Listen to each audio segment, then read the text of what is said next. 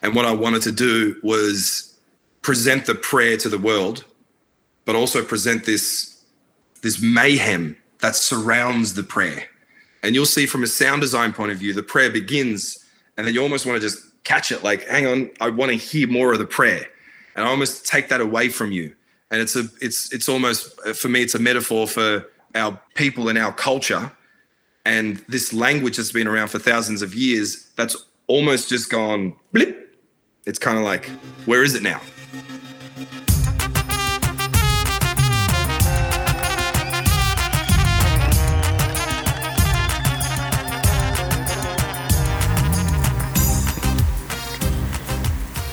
Ten, 9, 8, 7, 6, 5, 4, 3, 2, 1. Ready or not, here I come. Does that sound familiar?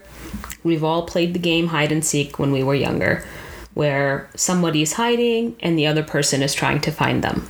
Well, today's guest took a different spin on the game, whereas it is now a game of life and death. Hey everyone, it's Ninorta here, bringing you episode number 154 of the Assyrian Podcast with Brian Petu. Brian wrote and directed a film about a father living in war-torn Iraq trying to protect his daughter from violent fanatics by using the innocent game of hide and seek. The film Grace has been a finalist in numerous film festivals, including New York Shorts, Boston Film Festival, Moscow Film Festival, Paris Shorts, Toronto Independent Film Festival, the LA Film Festival, Montreal Independent Film Festival, and was even awarded Best Foreign Short Film at the Calgary Film Festival and the Prague International Indie Film Festival. In this episode, you'll learn more about Brian's inspiration behind creating the short film Grace, and his plans to create a feature film in the near future. You'll also hear about the challenges faced with making this short film and how Brian and his team overcame these obstacles. Before we begin, I'd like to take this opportunity to remind you to make sure to subscribe to the podcast, rate and review us wherever you're listening. Also, if you know someone who should be on the podcast as a guest or even a host in your country, please reach out to us. You can find out more information on our website. Support for this week's episode of the Assyrian Podcast is brought to you by Tony Kalagrakos and the Injury Lawyers of Illinois and New York. If you know anyone that's been in a serious accident, please reach out to Tony Kalagrakos. Tony has been recognized as a top 40 lawyer and a rising star by Super Lawyers publication and has obtained multiple multi-million-dollar awards. Tony can be reached at injuryrights.com or at 847-982-9516. This episode is also sponsored by the Ushana Partners, a husband and wife real estate team. If you're considering purchasing or selling a home in Arizona or California, John and Rita are available to make your next real estate decision into a seamless transaction. Contact the Ushanas at 209-968-9519 and get to know them a bit more by checking out their website, theushanapartners.com. And now, here is Brian Petu.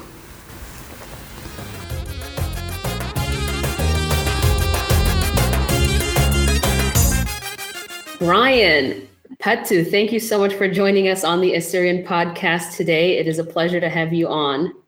Thank you so much for having me. How do you feel? I feel great. I feel a little overwhelmed. I never thought. When I first set out to make the film, all the way from thinking about the idea to writing it to bringing on the team to help produce it and then make it. And for me, it was just I heard a story that inspired something in me, and I've always wanted to tell a story about our people because I've never seen that before, and I've always questioned it, like where is it? Yeah. Where are our artistic people? We've got our doctors and scientists and all, God bless them all, but where are the artists? Absolutely. So I never thought that, it would have this kind of reaction. And to be honest with you, the film's been around the world, thankfully, and we're really grateful and really happy. It's been, it's LA, Calgary, Boston, we're at so many festivals, which is fantastic, but I never ever thought that, our community would react this way. And yeah, I'm not sure what happened, but someone found the trailer, put the trailer up somewhere. I don't even know. And then all of a sudden, you know, and this is three days ago, just bang, just inundated with messages and emails and really lovely messages and, you know, of support and whatnot. So yeah, feeling great. I mean, the team is also very grateful. So thank you so much to the community. We're very grateful. Yeah, absolutely. And I was just on the Grace Film Instagram page just to see the different film festivals. And it was LA Shorts International, Rhode Island, Montreal Independent Film Festival, Australia Academy Cinema Television Arts, San Francisco, Best Foreign Short Film with Prague Festival, winner of Calgary Film Festival, Moscow Shorts, London Indie Film Festival, Boston Film, Tokyo, New York, Toronto. Yeah. Wow. The list goes on and on. Yeah, and we're still well, we've still got a couple. We're waiting on a couple of festivals this month, and then next month is pretty big as well. We've got a whole bunch, you know, waiting to hear next month. So yeah, and hopefully we'll. I mean, the ultimate goal, right, for the film is to make the feature film. Yeah, that's the ultimate goal. You know, these festivals and awards and whatnot, they're all amazing, and we're really grateful. But they all, you know, the whole purpose is to, you know, get it out there, get recognition, get people, you know, get eyes on it, get an audience, and then hopefully, you know, put together a pretty strong case to you know, make a feature film. At the moment, we're writing the feature. We've got a fantastic writer on board, and our producers, you know, he's an unstoppable force, our producer, which is very good to have on our side. And he's very passionate about the story as well. And yeah, so look, these festivals are fantastic, but the ultimate goal is to, you know, get the feature up and running. We've got so let me ask you this: how did the film get into the festival? Do you, as you know, the crew, have to apply for it? Yeah. So we oh God, it feels like ages now. So the film came out in January, and what happens is we've got the short film, and then we have basically a kind of a list of, you know, festivals that we'd love to get into. And yeah, we submitted in January, and as the festivals open, because each festival has its own kind of, you know, and this new world of, you know, COVID, you know, festivals, which is basically online.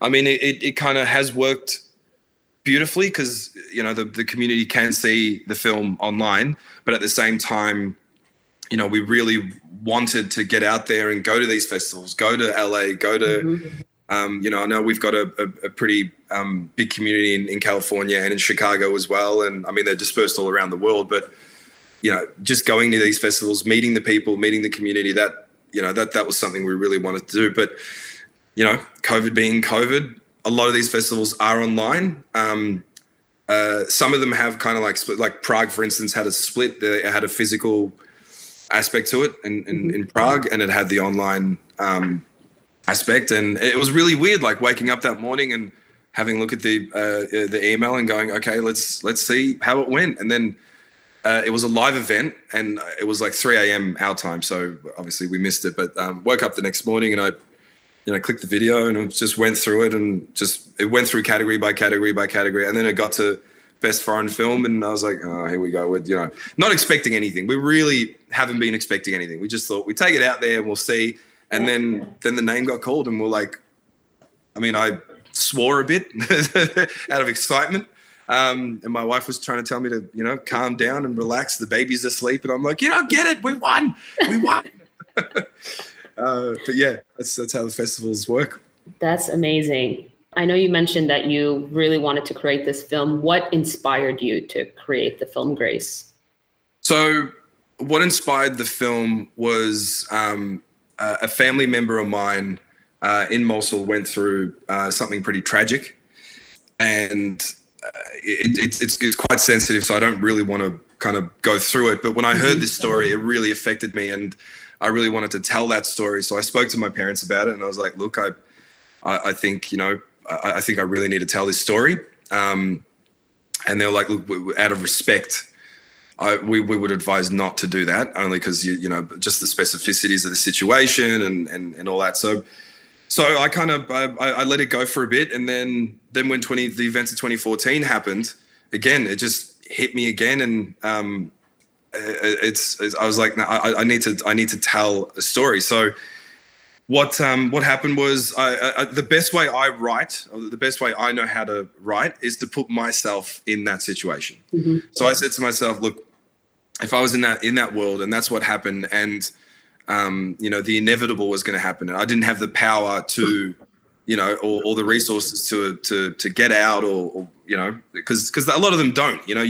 It's funny because a lot of people I know go, oh, but why don't they just go? Why don't they leave? It's you don't buy it. It's not that easy. No, you don't buy a plane ticket, get on a first class flight, and then just leave. It's not like that. So put myself in that scenario, and I was like, how would I protect my kids?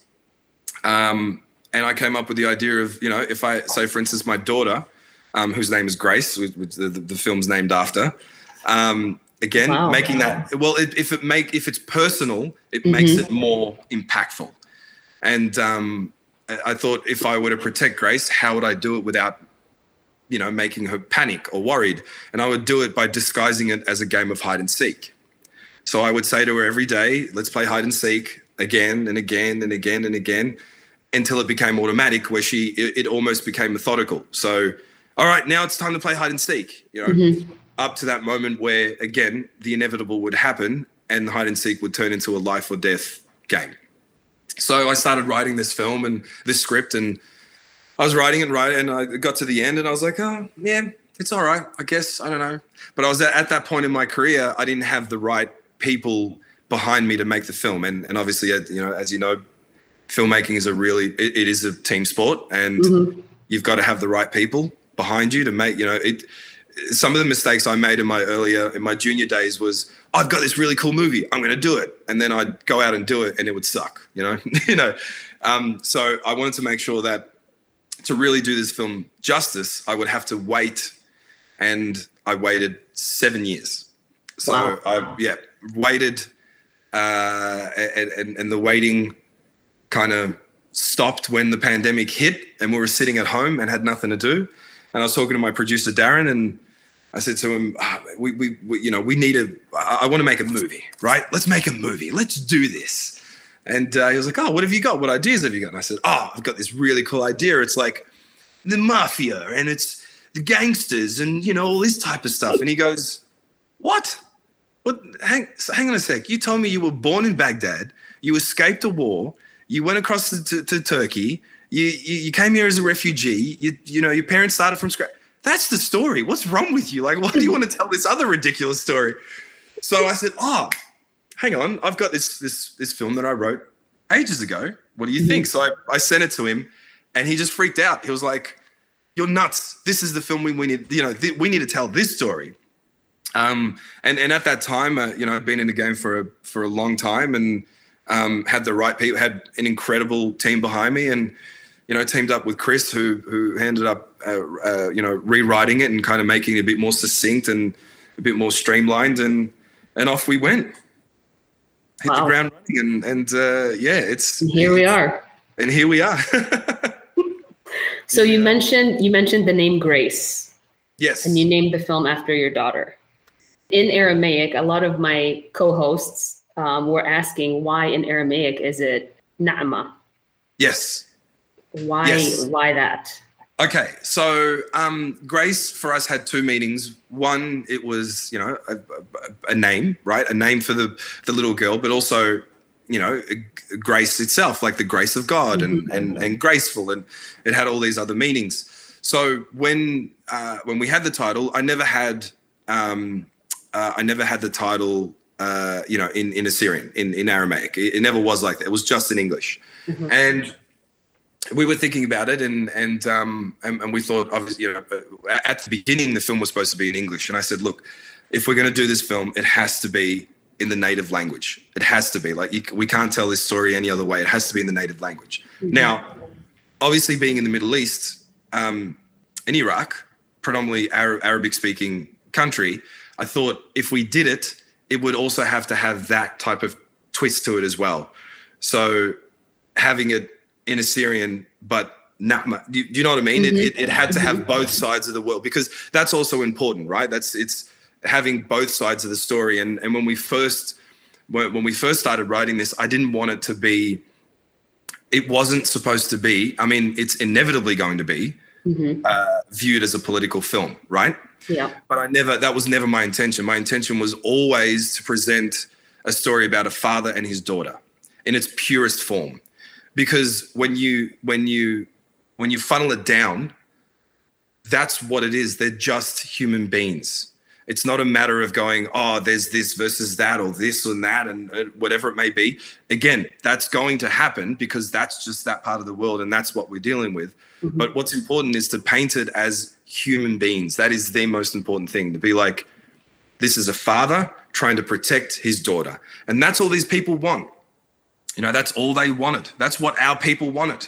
They don't want anything else but just to live in peace, to live in their homes for, you know, that's been for centuries, and just to walk down the road and get a bottle of milk, come back, play with their children in the backyard, go to work, like the most simple of things. So when I was writing this, I really wanted to make sure that the most simplest of things comes through, and that's just the basic human rights. Yeah. So that's you know, I know I kind of you know, swerved off there, but no, you're helping answer a lot of the other questions that I had, so this is good. hopefully that answers the title and why I decided to. Yeah.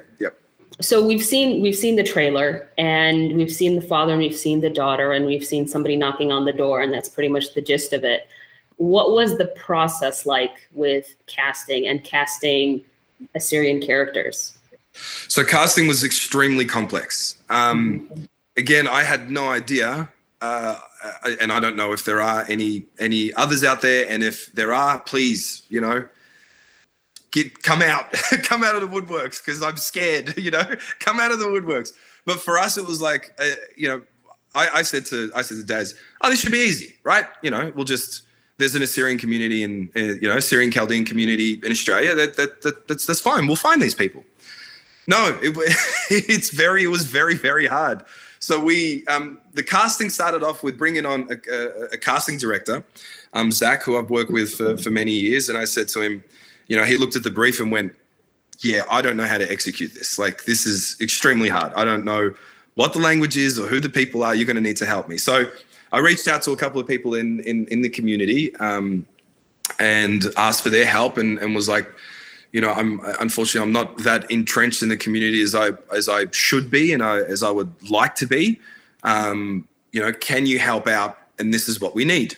So he put out a call, you know, to the community, and eventually it kind of made it. And a lot of people were hesitant, obviously. They were afraid, obviously. And a lot of them really were like, who are you?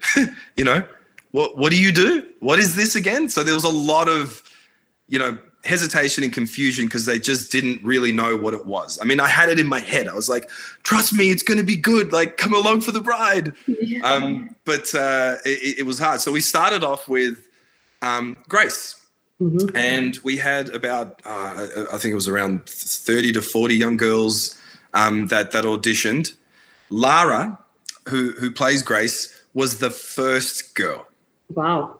So I saw her audition and just paused and went, oh, wow, okay.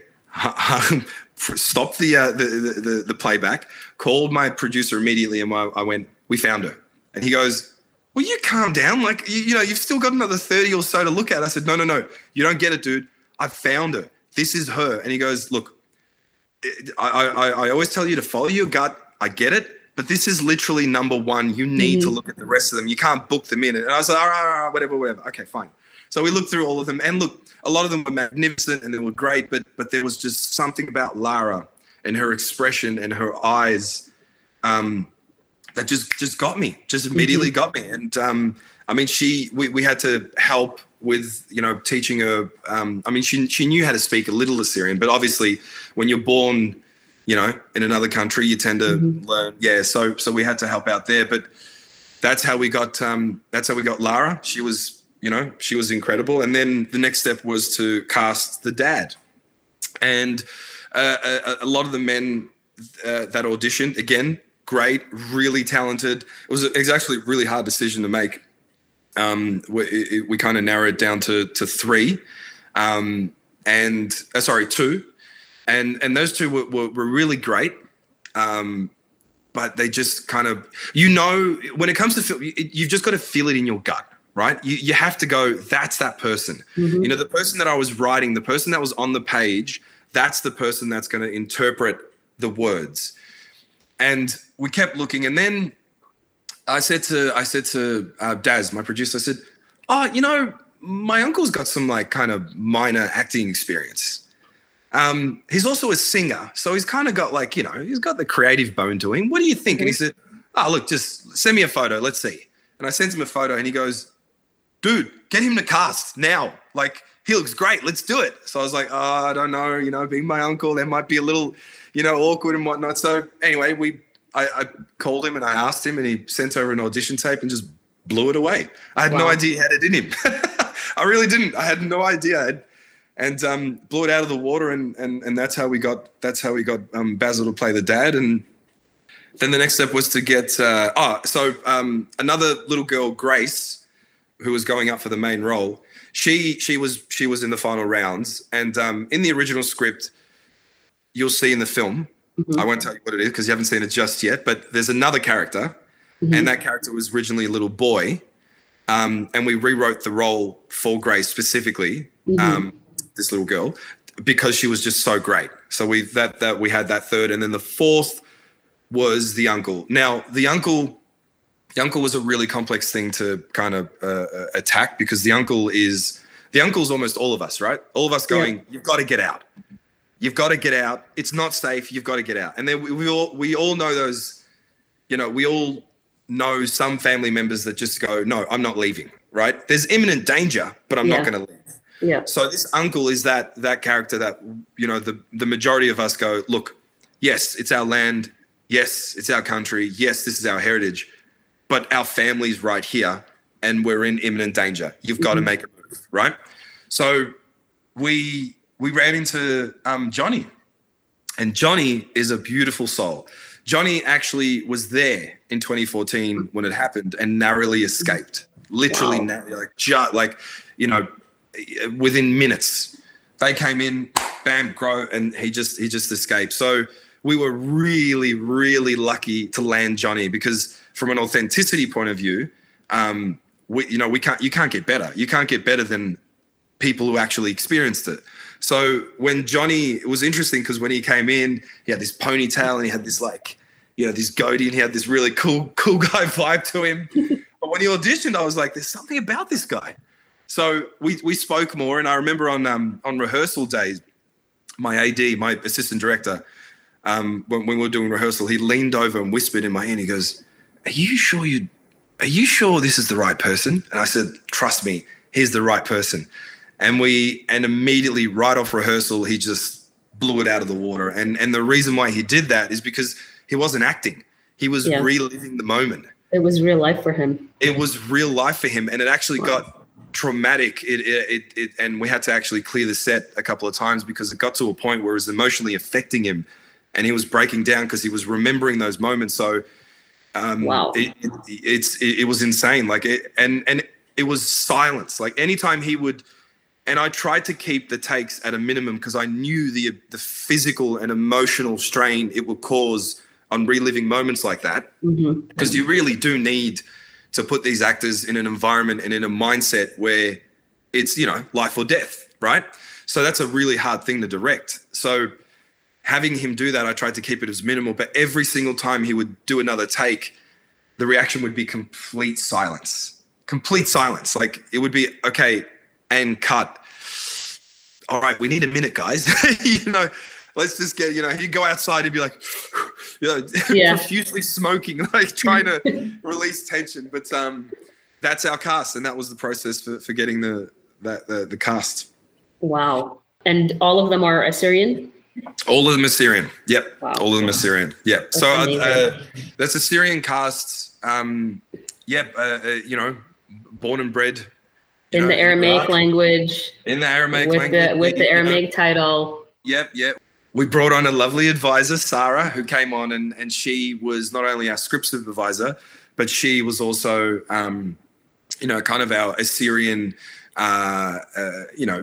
expert in some ways. I mean, obviously Basil and Johnny, they know the language fluently, and they, born there and grew up there. So but it was really important, especially for me, because so I was born in Baghdad, and I came to Australia when I was, only 3 or 4.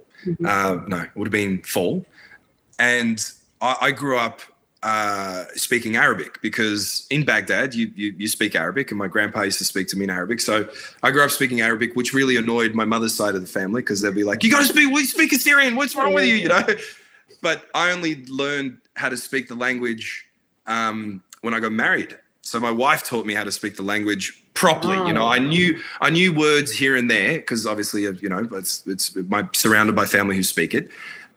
But my wife was like, "Nah, we're learning this. You're going to learn this." So when it came to the making of the film, I knew enough to get by, but I really needed certain moments. Like there's obviously again, when you watch the film, there's a moment where they're praying. And what I wanted to do was present the prayer to the world, but also present this mayhem that surrounds the prayer. And you'll see from a sound design point of view, the prayer begins, and then you almost want to just catch it. Like, hang on, I want to hear more of the prayer, and I almost take that away from you. And it's almost, for me, it's a metaphor for our people and our culture, and this language that's been around for thousands of years. That's almost just gone blip.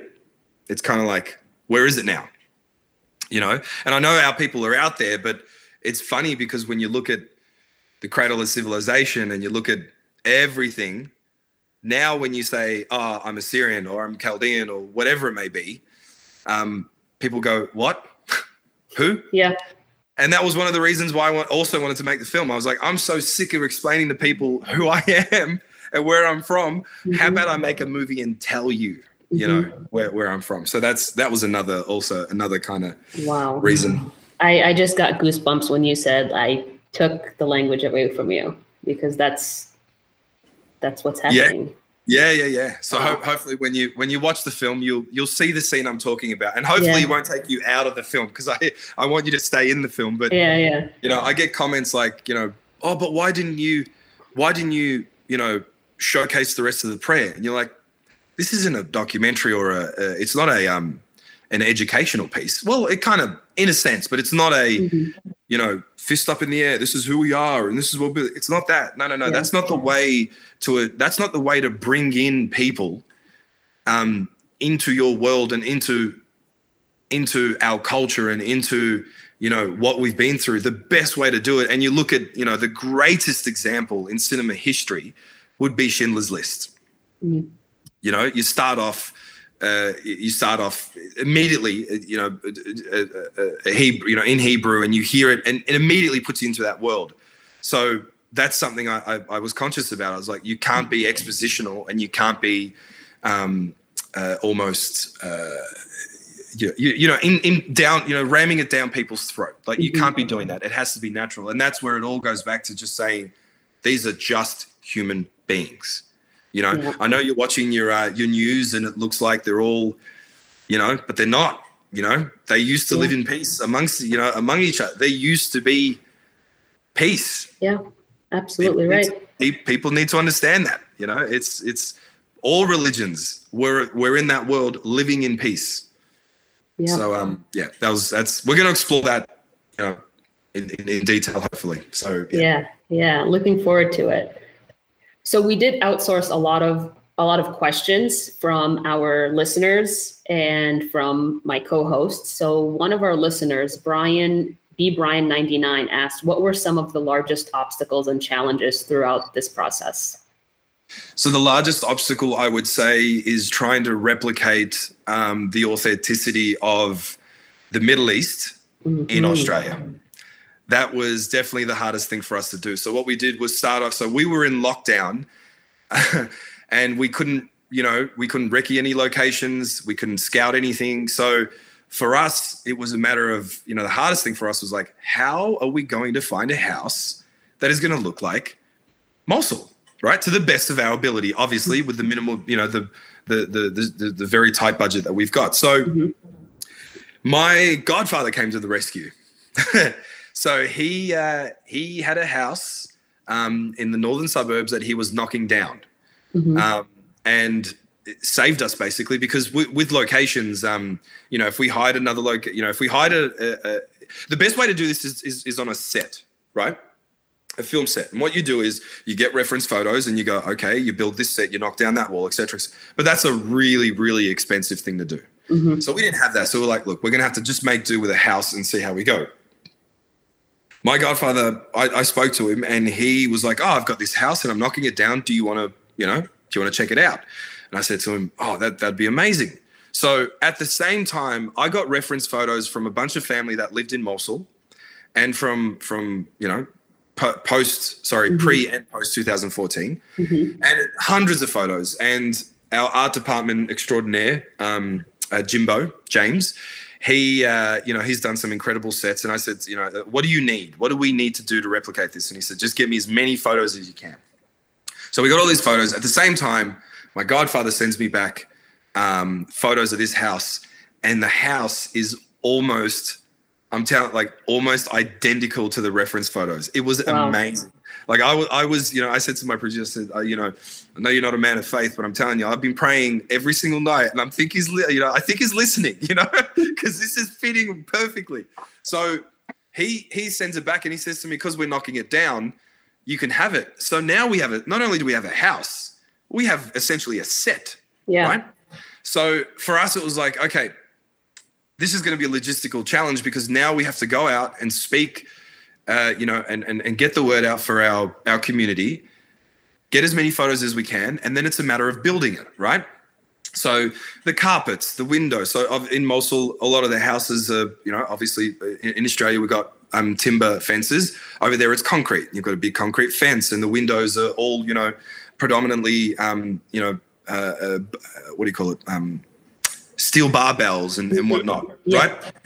So we give it to Jimbo, and finally we let out a lockdown, and we're like, okay, all right, team, here we go. We had all the heads of departments, and what we did in lockdown prior is my DP, director of photography, Aaron, who's an absolute genius, said to me, if you send me a floor plan, I can build you the house in 3D, and we can literally design our shots on Zoom, which is the first time I've ever done it. And it was incredible. So we were building these shots. And when we finally got out, we all got in our cars and we drove to this location. And as we were driving there, predominantly Middle Eastern community, as we were driving there, it was hard rubbish day, which means everyone threw out all their... So we're driving to this location and my art director's like, there's the couch, there's the carpet, there's the TV. So we built this set 90% on hard rubbish. Wow. It was unbelievable. We got to set and I was like, I cannot believe this is happening. Like we saved thousands of dollars, on hard rubbish, and we designed the entire set off obviously reference photos to the best of our ability, obviously, and replicated Mosul in Australia. And we did a bunch of VFX work as well in the backyard, and obviously when you see it, you'll know what I mean. Replicated the backyard to try and build the Mosul landscape, the Mosul skyline, because it was really important for me. And initially in the budget, we didn't have scope to do this, but Jamie, our magnificent VFX artist, was like, no, I'll help you guys out. It would be fine, because I had this idea in my head, I'm going to put the audience in this world, and 90% of the film is in this house. And the reason it's in this house is because it acts as like her safety, her sanctuary, right? And the light, we lit it in a way where it's completely outside, because the light is bursting inside of the house. Again, a metaphor for the outside world trying to burst into their sanctuary. But what I also wanted was to have an exterior sequence to actually, help the audience visualize that world. So it didn't look like a cheat, even though it wasn't, everything inside the house wasn't a cheat. It was, symbolic I wanted to also explore that. And when we did that, we had to build basically a concrete wall. So we replaced the timber fencing. We put this big concrete wall with bullet holes all over it because that's what would happen. And there's big Mosul, skyline. So logistically, that was the hardest thing to do. Wow. I can only imagine having to recreate a house in Mosul in Australia. It was very complex. It sounds like everything kind of worked out in itself and it was like meant to be. Yeah. Just, I don't know. It's any aspiring filmmakers out there, pray. Yeah, absolutely. Just pray. Yeah. So let's kind of go a little bit back and talk about your career in directing commercials. Yeah. What's been your best experience with that? So I started off my career as an editor. I always knew I wanted to direct, but I thought if I understood editing entirely, even to the point where I'm physically doing the editing, it would make me a better filmmaker because, editing is it's the last hurrah. That's how you make your film. I mean, his classic comment is, the film gets rewritten in the editing suite, in the editing floor. So then did a bunch of editing and then made my way through directing. And I chose advertising because directing ads is not only fun, right? It's very energetic, but trying to tell a story within a 30-second, even a 15-second window is a real challenge. And I thought, look, if I could hopefully master that, by the time, I get to the point where I've kind of, honed my craft and sharpened my skill set, by the time I get to film, hopefully I'll understand it enough. And it does take a long time. And the other question I get is, why now? Like, why is it taking you so long? It's because it's not easy. That's number one. But to do it of a certain caliber, where you really need, to compete against the rest of the great filmmakers that are out there, and there are thousands out there, you really need to, one, really sharpen your skill set, and two, build that team around you. And I've been using my team for many years now, about 6-7 years now. Like it's been predominantly the same team, depending on their availability. But I always use my same team because I know they'll always deliver. I know that I've got something in my head. Aaron will figure out how to shoot it. Darren will figure out how to make it. That's that team. So they know how you work. They know how I work, and that's very rare. Like our communication is very minimal because I'll just go, I've got this, and remember how we did and then they'll just go, oh, yep, automatic, we get it. You need this, and this.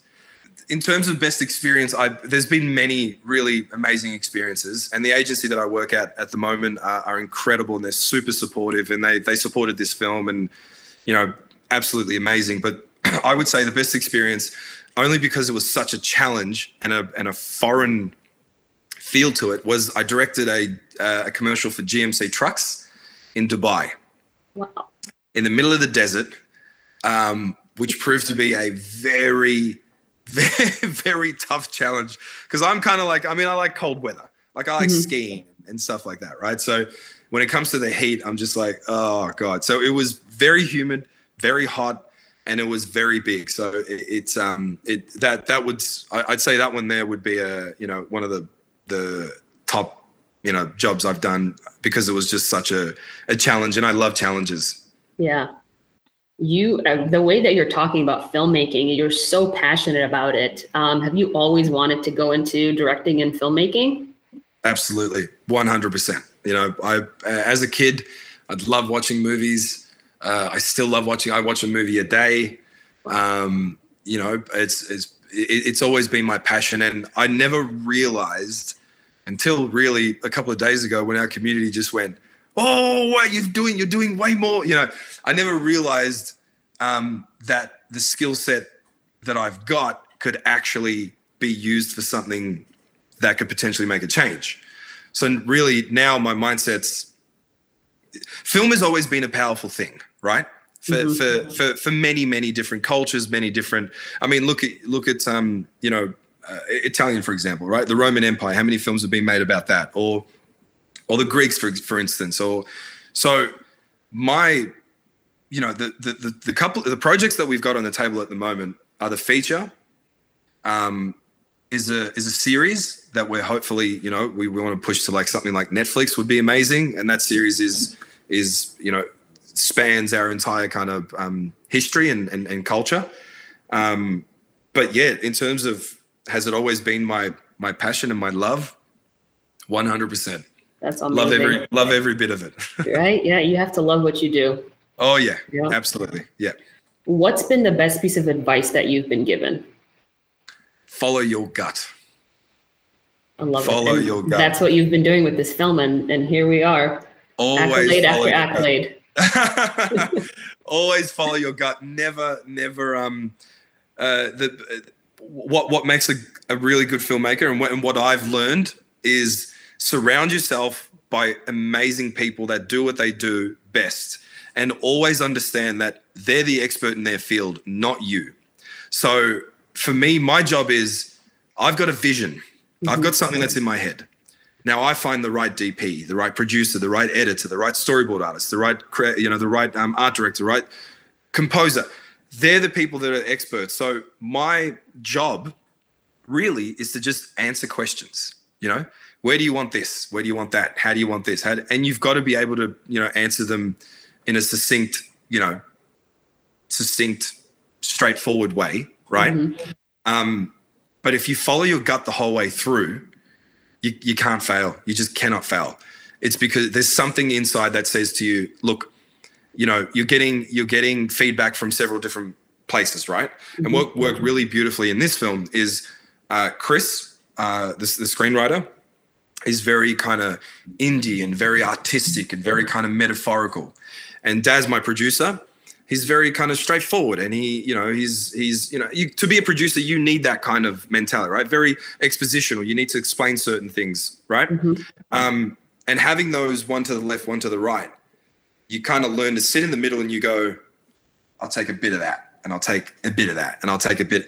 You get to a point where you understand that you're following your gut. You're hearing these suggestions or these ideas, but if you follow your gut, again, you just cannot make a mistake. That's the best piece of advice I've ever been given.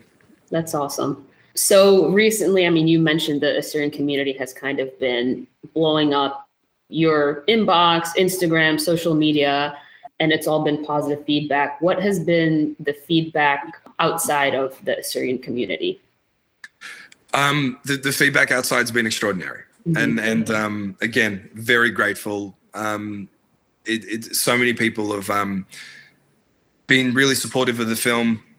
Yeah, it's really heartwarming. It's really heartwarming. It's I think for us, it's when we were trying to get this film off the ground, and in terms of funding, we found really great people to help us. One of them is named Zahi, another one Mahad, and they helped us fund a majority of the film, and the community came together, and again without much information. Like I didn't have any storyboards or a pitch or anything like that, right? It was just, hey, there's this guy, you don't know him, but he wants to make this movie, help him out. And our community just, in Australia, banded together. And if I knew in advance about the rest of us, right? And if I had access to the rest of us, which I didn't at the time, I didn't even fathom. It was, for me, it was just, I need to get this movie made. That was it. Everything else from a, social media point of view or marketing or connecting, networking point of view, I had no idea. And there's so many people at the moment who are helping out, getting off the ground. But in terms of outside the community, it's been, magnificent. We've heard, don't get me wrong, we've had some no's from festivals. We've had some, this doesn't quite fit our, our not agenda, but it doesn't kind of fit our world at the moment, right? So there have been a couple of those festivals, but predominantly we've been getting great feedback from festivals. We've been getting great feedback from like the, how do you say it, non-Assyrian community or something? I don't know. Yeah, you could say that. Yeah. So it's great. And I'm always like, I love constructive feedback, if there's, I always get people asking certain questions like, oh, what about this, for example, the Yazidis, right? And I'm like, mate, I've got 10 minutes to tell a story. You know, I don't have 5 hours, you know, so, but it is something that we'll explore in the feature film, hopefully. Right. But anytime I get that kind of feedback, it's like, oh, great. They're actually listening. They're actually focusing. How I know I've done my job is, it was something that I really wanted to happen is when you watch the film, you'll get what I mean. When the film ends, 99% of people are completely silent. Like, and in the cinema, when we had our premiere, this is the first time I experienced this reaction. The film ended and it was nothing. No one reacted. And I was like, what is going on? Right? Like, what have we done? Did they like it? Do they not like it? Exactly. But what they do is they take it in. A lot of, like 99% of people, completely silent. They take it in and then they burst out into, well, what about this? What about that? How did this happen? How did that? And it causes conversation. It actually invokes conversation, and that is a really powerful thing for a film to do. Like when you watch a movie, when you watch a movie that's not supposed to do that, right? I'm not going to target any specific genre, but a film that's not supposed to do that, you kind of watch it and then you just walk away, right? Because it kind of ties it up and it ends it, and everything's very beautiful and lovely, and then it's there. But what I do with this film on purpose is to go, okay, let's talk. Let's discuss this. This is important. You know, let's talk about this. And a lot of people ask the right questions. Who are Assyrians? Where do they come from? Who are Chaldeans? And I mean, that's the most fun is who are Assyrians and who are Chaldeans, right? That's the most, and I'm like, oh God, I don't want to talk about this. I do not, you know, they're the same thing. And they're like, what do you mean it's the same? I'm like, oh, okay, I'm not a politician. I'm just going to walk away from this. But yeah, it causes conversation is what I'm trying to say. And I mean, having this film in all these film festivals and so many different people watch it, non-Assyrians, you're getting the word out there of who we are, what we've been through, what's actually going on in the homeland right now and during ISIS. So that's a really important part of it. Totally. Yeah. One of my fellow co-hosts, John, he asked if you've ever seen the film Life is Beautiful. Yes. Yeah, of course. You have. Okay, great. So he said he's asking, what, if any, inspiration did you take from that?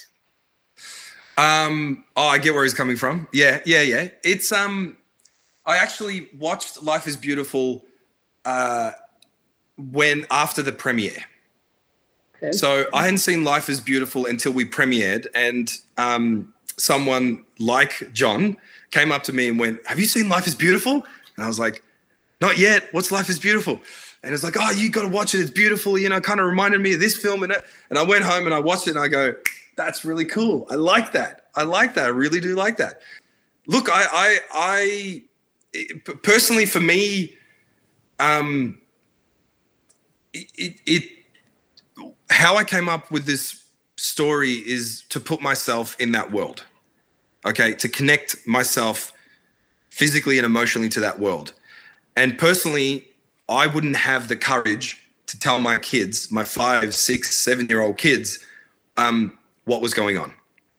And I see in that film as well, that's basically what was going on as well, right? To kind of maintain that innocence. And one thing that's always intrigued, always kind of affected me and astonished me is how quickly children in that part of the world grow up. They've got to grow, 12, 13. I mean, back in the day, 13, 14, people were getting married, So when I hear that, I go, oh, wow, that innocence must be completely snatched away from them. Their childhood, there is no. So again, that's what when it comes to, films like Life is Beautiful, I guess that's what they're trying to do. They're trying to go, how do we maintain innocence within a childhood? But yeah, it was lovely. That the night of the premiere, my mate came up to me and he's like, dude, you got to watch Life is Beautiful. That's really, have you seen it? I go, no, not yet. I'm going to watch it. Now I want to watch Life is Beautiful. Oh, it's a beautiful film. It's really lovely. First, I'm going to watch Grace, and then I'll watch Life is Beautiful. Hey, look, drawing inspiration from films like that. I mean, every film draws from a previous film's inspiration, always. Doesn't matter what it is. It could be art. It could be, I mean, you know, Tarantino does it best, right? Tarantino takes something that's already been made and then just reconstructs it and makes it his own. That's just the way art is. So the inspiration for Grace was really a couple of films. One of them was Capernaum, which is a Lebanese film about a refugee. And yeah, I won't tell you a lot about it because I think it's better to, from a film perspective, it's better to just watch the film. When you get somebody tell you about a film, you kind of go, oh, why did you do that? I just want to watch the movie. Capernaum, Sin Hombre is another beautiful film about a family trying to cross through Mexico into the United States. Beast of No Nation is another inspiration, which tackled child soldiers in Africa.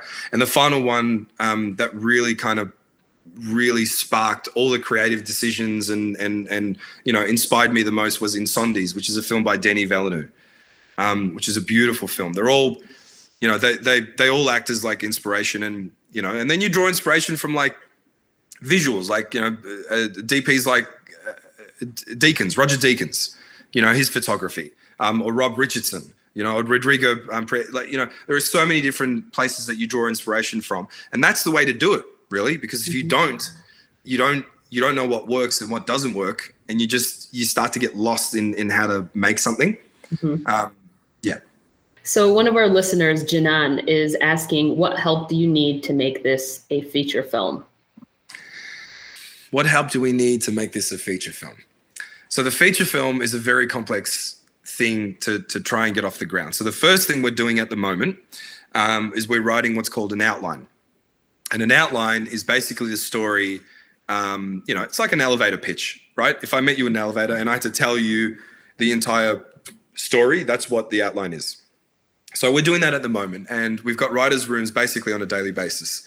So once we get the outline done, because we are in Australia, and the film follows, the film expands, and it's got a bit of an Australian backdrop, only, again, drawing inspiration from me and my situation and my world, and obviously the community in Australia. It has it follows Grace and Grace's journey with her uncle and her father and aunties, and I mean, I was saying to Daz, the three things that kind of make us who we are, right? If you were to kind of visualize them, is our baptisms, our weddings, and our funerals, right? So there's the life, you know, there's life, death aspect kind of thing. So our baptisms are quite unique. Our weddings are definitely quite unique. And our funerals are also quite unique. You know, like in Western culture, they tend to celebrate, whereas ours are quite intense in terms of mourning and, you know, stuff like that. So I said I really wanted to put at least 2 out of the 3 in the film to get that off the ground. So what can the community do to help us out? Well, the more eyes on the short film, the better. Because essentially what we're doing is we're building an audience. And when we go to the funding bodies or the financiers that are hopefully going to invest in this film and make it, one of the things that we need to present is there an audience? And if there's an audience of thousands already, you know, and I know there are way more than that, but if there are an audience of thousands that are backing us and backing the film, it's going to make more sense for the money people, right? And obviously, a feature film is not going to be cheap to make, especially what I've got in my head. And my producer loves to remind me, he's like, you can't do this, you can't do that. I'm like, dude, I'm not compromising. The feature film is going to explore a lot. And what you're trying to do is, you know, in 2014, you're talking about, right now in Mosul, you're talking about a Mosul that used to exist. And that's something we need to try and convey on screen. That's going to take money. You have to build the set, you have to build the VFX, you have to, you know, so yeah, it's 2 things. One, obviously, building the audience, getting as many eyes on the short film as possible. And then obviously financing, you know, is another thing as well. And I'm not expecting, you know, people to throw money at the film, but it's assisting the funding bodies and the financiers, right? Assisting them and the best way to do that is to go, hey, there is already an audience right here, right? Because in this day and age, if you've already got an audience, you're going to get funding like this. You know, there's so many, and with the world of like YouTube and stuff like, you know, if a YouTuber who's got, you know, 75 million subscribers goes up to a funding body and says, I want to do a feature, they're going to go, yeah, you've already got 75 million eyes, you know? So for us, building the audience is the most important thing at the moment. Yeah. There are a lot of other, you know, little nitty gritty things that I'm sure that, you know, we'll kind of tackle with, but I'm again, now that I've got my gang, got my support around me, I can, you know, it's going to be not as hard as trying to get off the, you know, the short, because the short was like, how do we do this? How do we do this? Yeah. So how long is the movie? The short film. The short film is 11 minutes. 11 minutes. And how long did it take you with the entire process to create this 11-minute? 11 minutes was, I'd say, about 2 months of pre-production, 3-day shoot, which should have been a 7-day shoot. So we crammed in a lot of stuff, you know. Yeah, the film, we had to find ways around it. And I'm so grateful for the cast and the crew for all their hard work and all long hours. You know, it wasn't easy. So yeah, 2 months of 3-day shoot and about, I'd say 2 months of post-production. So all up, let's say 4 months, all up. Wow, for 11 minutes. 11 minutes, yeah. Okay. I just wanted to put that into perspective for our listeners, that it is a lot of hard work. It's not. That's not even counting. That's not even. Yeah, you're writing. Counting. The writing, the rehearsals, So there's a lot to take into account, and obviously when it comes to a feature film, it's you know, it'll be a 5 or 6 month. No, I'd say about an 8 month journey. But you got to remember that's a bigger team, a much bigger team. You know, it takes a very long time to kind of, you know, get something, especially again of the caliber that I'd love to execute and you know, the grand kind of vision, 2.5 hour kind of window. It's going to take a lot. Well, the Assyrian Chaldean community is behind you, so we're really excited to see the film. I know I purchased a ticket through the Boston Film Festival, and after this, I'm going to go and watch it. So, thank you so much. Yeah. I look forward to hearing your thoughts. I hope you enjoy the film. Thank you. So, one final question that we ask all of our guests on the Assyrian podcast is that what is one thing that you'd like to say to our listeners? And we have listeners all around the world. What would you like to say to them? Keep our culture alive. Keep it alive. It's a beautiful culture with a massive history. And it'd be a shame to see it kind of slowly disappear. So I'd say keep it alive and keep it well and hopefully, you know, the one of the most amazing emotional things for me would be if this film inspired, you know, other people to go out and tell their stories as well, and that would be a pretty incredible thing. Keep it alive.